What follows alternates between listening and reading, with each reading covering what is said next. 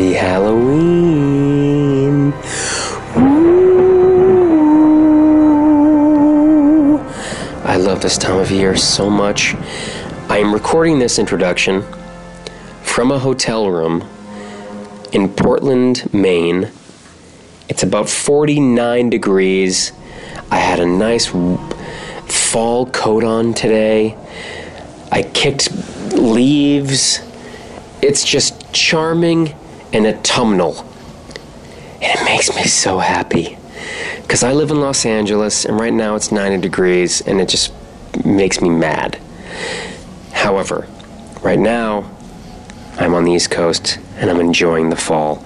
And I wanted to send you guys, this is my little treat, my little Halloween treat to you. It's a little spooky story to set the mood for you. It's a story that I read back for episode 11. It's a short story by Tim Wirkus called An Intrusion. And I love this story so much. It's so strange and so spooky and has a lovely creepiness to it. And I thought, wow, I'll just send this one out into the world as my little treat to my listeners. So it's Tim Wirkus's An Intrusion, and make sure to get the book for the next book club, which is also a perfect Halloween read. The Haunting of Hill House, Shirley Jackson. Get into the mood of the season. Read this book by candlelight, and I think you really enjoy it. It's a classic piece of horror. So here it is.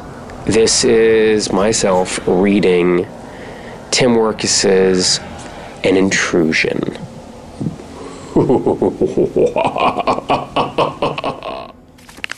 This is what Mike Mitchell told me when I ran into him about a month ago.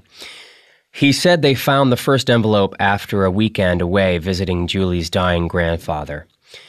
It was pinned up on the wall above their TV, so when they sat down to watch the news that evening after unpacking and grabbing a bite to eat, they couldn't miss it.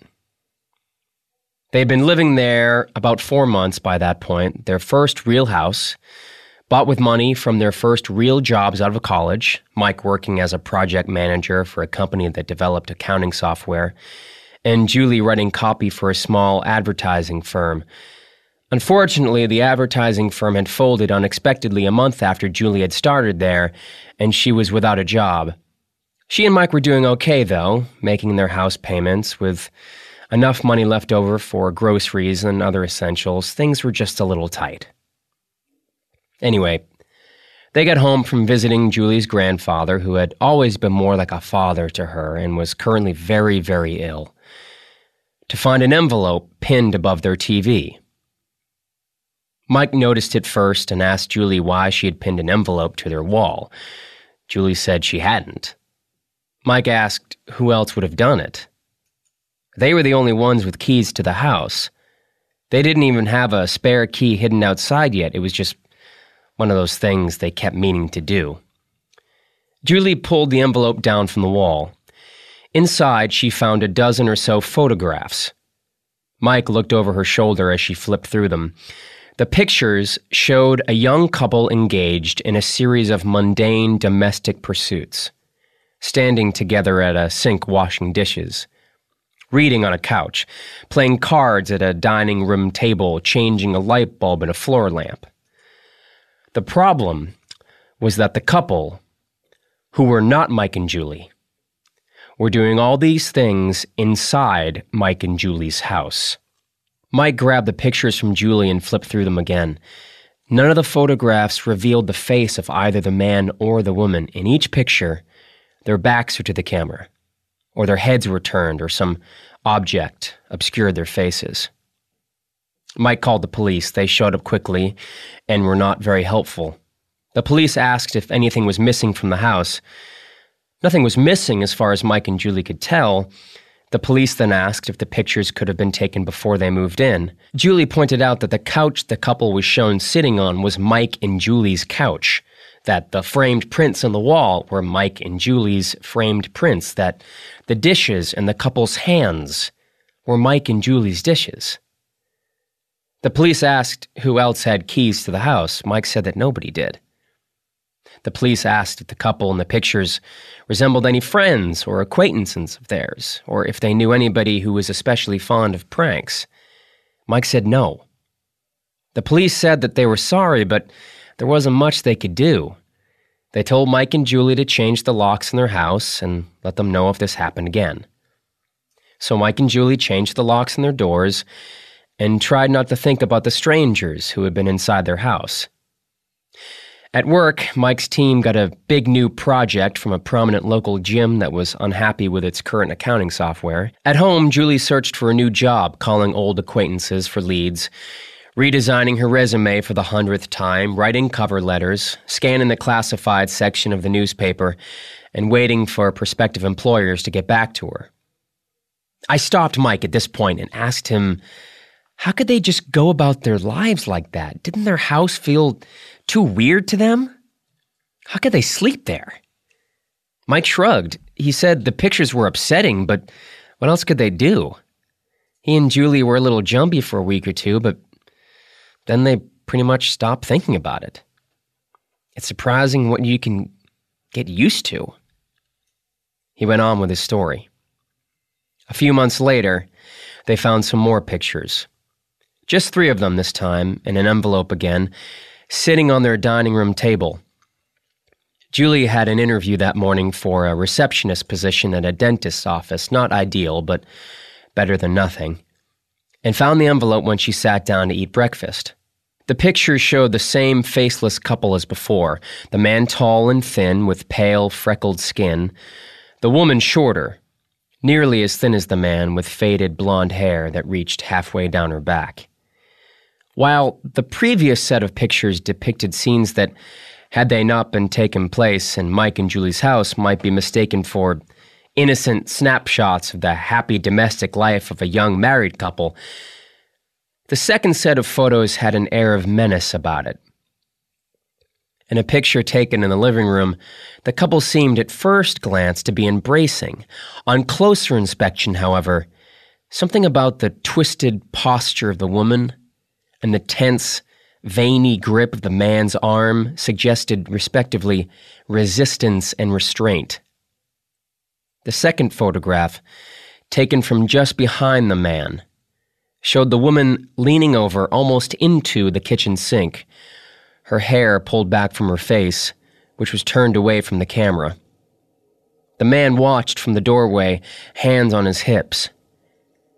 In the third picture, the husband lay face down in Mike and Julie's unmade bed, the sheets tangled and askew, while the woman knelt on the floor a few feet away, her face held in her hands.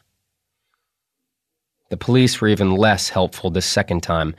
They suggested that Mike and Julie install alarms in their house or move.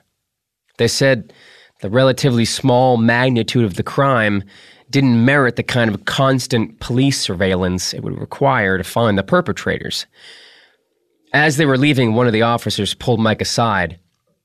The officer said that if this was a prank, it had gone far enough, and that Mike should stop trying to frighten his wife. Mike said he had nothing to do with any of it. The officer said that was fine, but if he did, it needed to stop.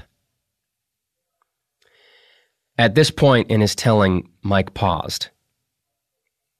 "So, that was the end of it?" I asked. "No," said Mike. "No.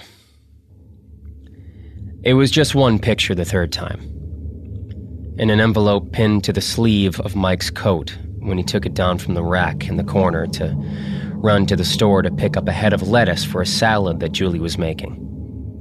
This was just a few weeks after the second set of pictures had turned up. Mike unpinned the envelope from the sleeve of his coat and handed the photo to Julie in the kitchen. She set down the knife with the bits of sliced radish clinging to it and held the picture with both hands.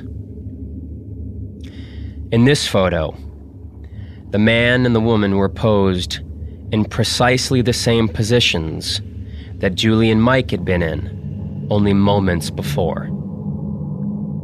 The woman with the faded blonde hair stood at the kitchen counter chopping radishes, while the wiry, pale-skinned man rummaged through the fridge for a head of lettuce that wasn't there. Mike told me they moved out after that. Sold the house at a big loss, and we're currently renting a tiny apartment across town. Mike and I used to be pretty close, but I wasn't sure what to say to him, how to react to all that, so I wished him good luck and said we should get together for dinner sometime. Like I said, this was about a month ago when he told me all this.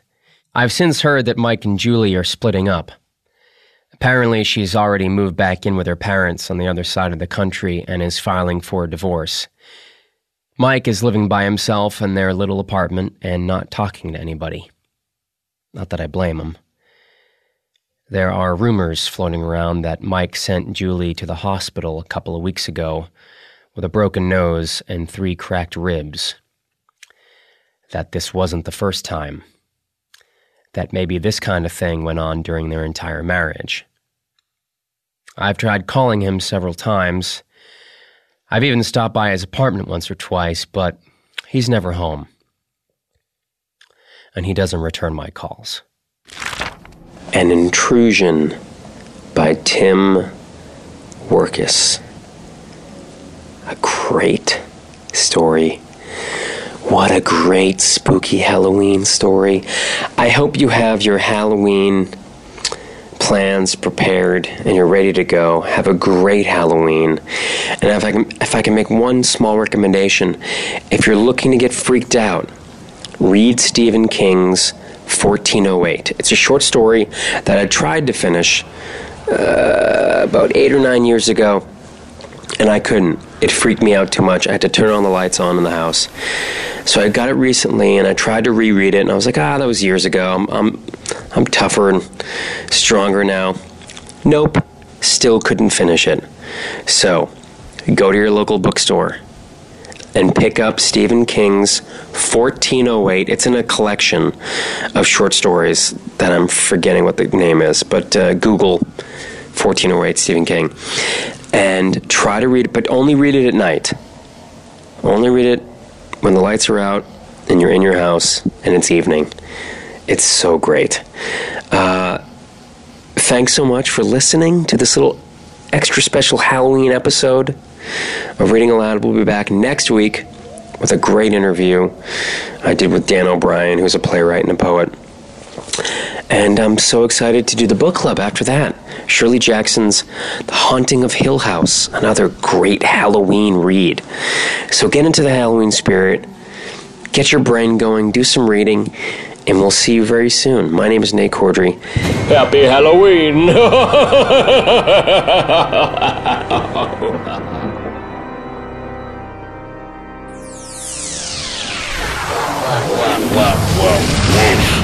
Pop. Pop? Pop. Pop, pop, pop, pop, pop, pop. This has been a Wolf Pop production. Executive produced by Paul Scheer, Adam Sachs, Chris Bannon, and Matt Gorley. For more information and content, visit wolfpop.com.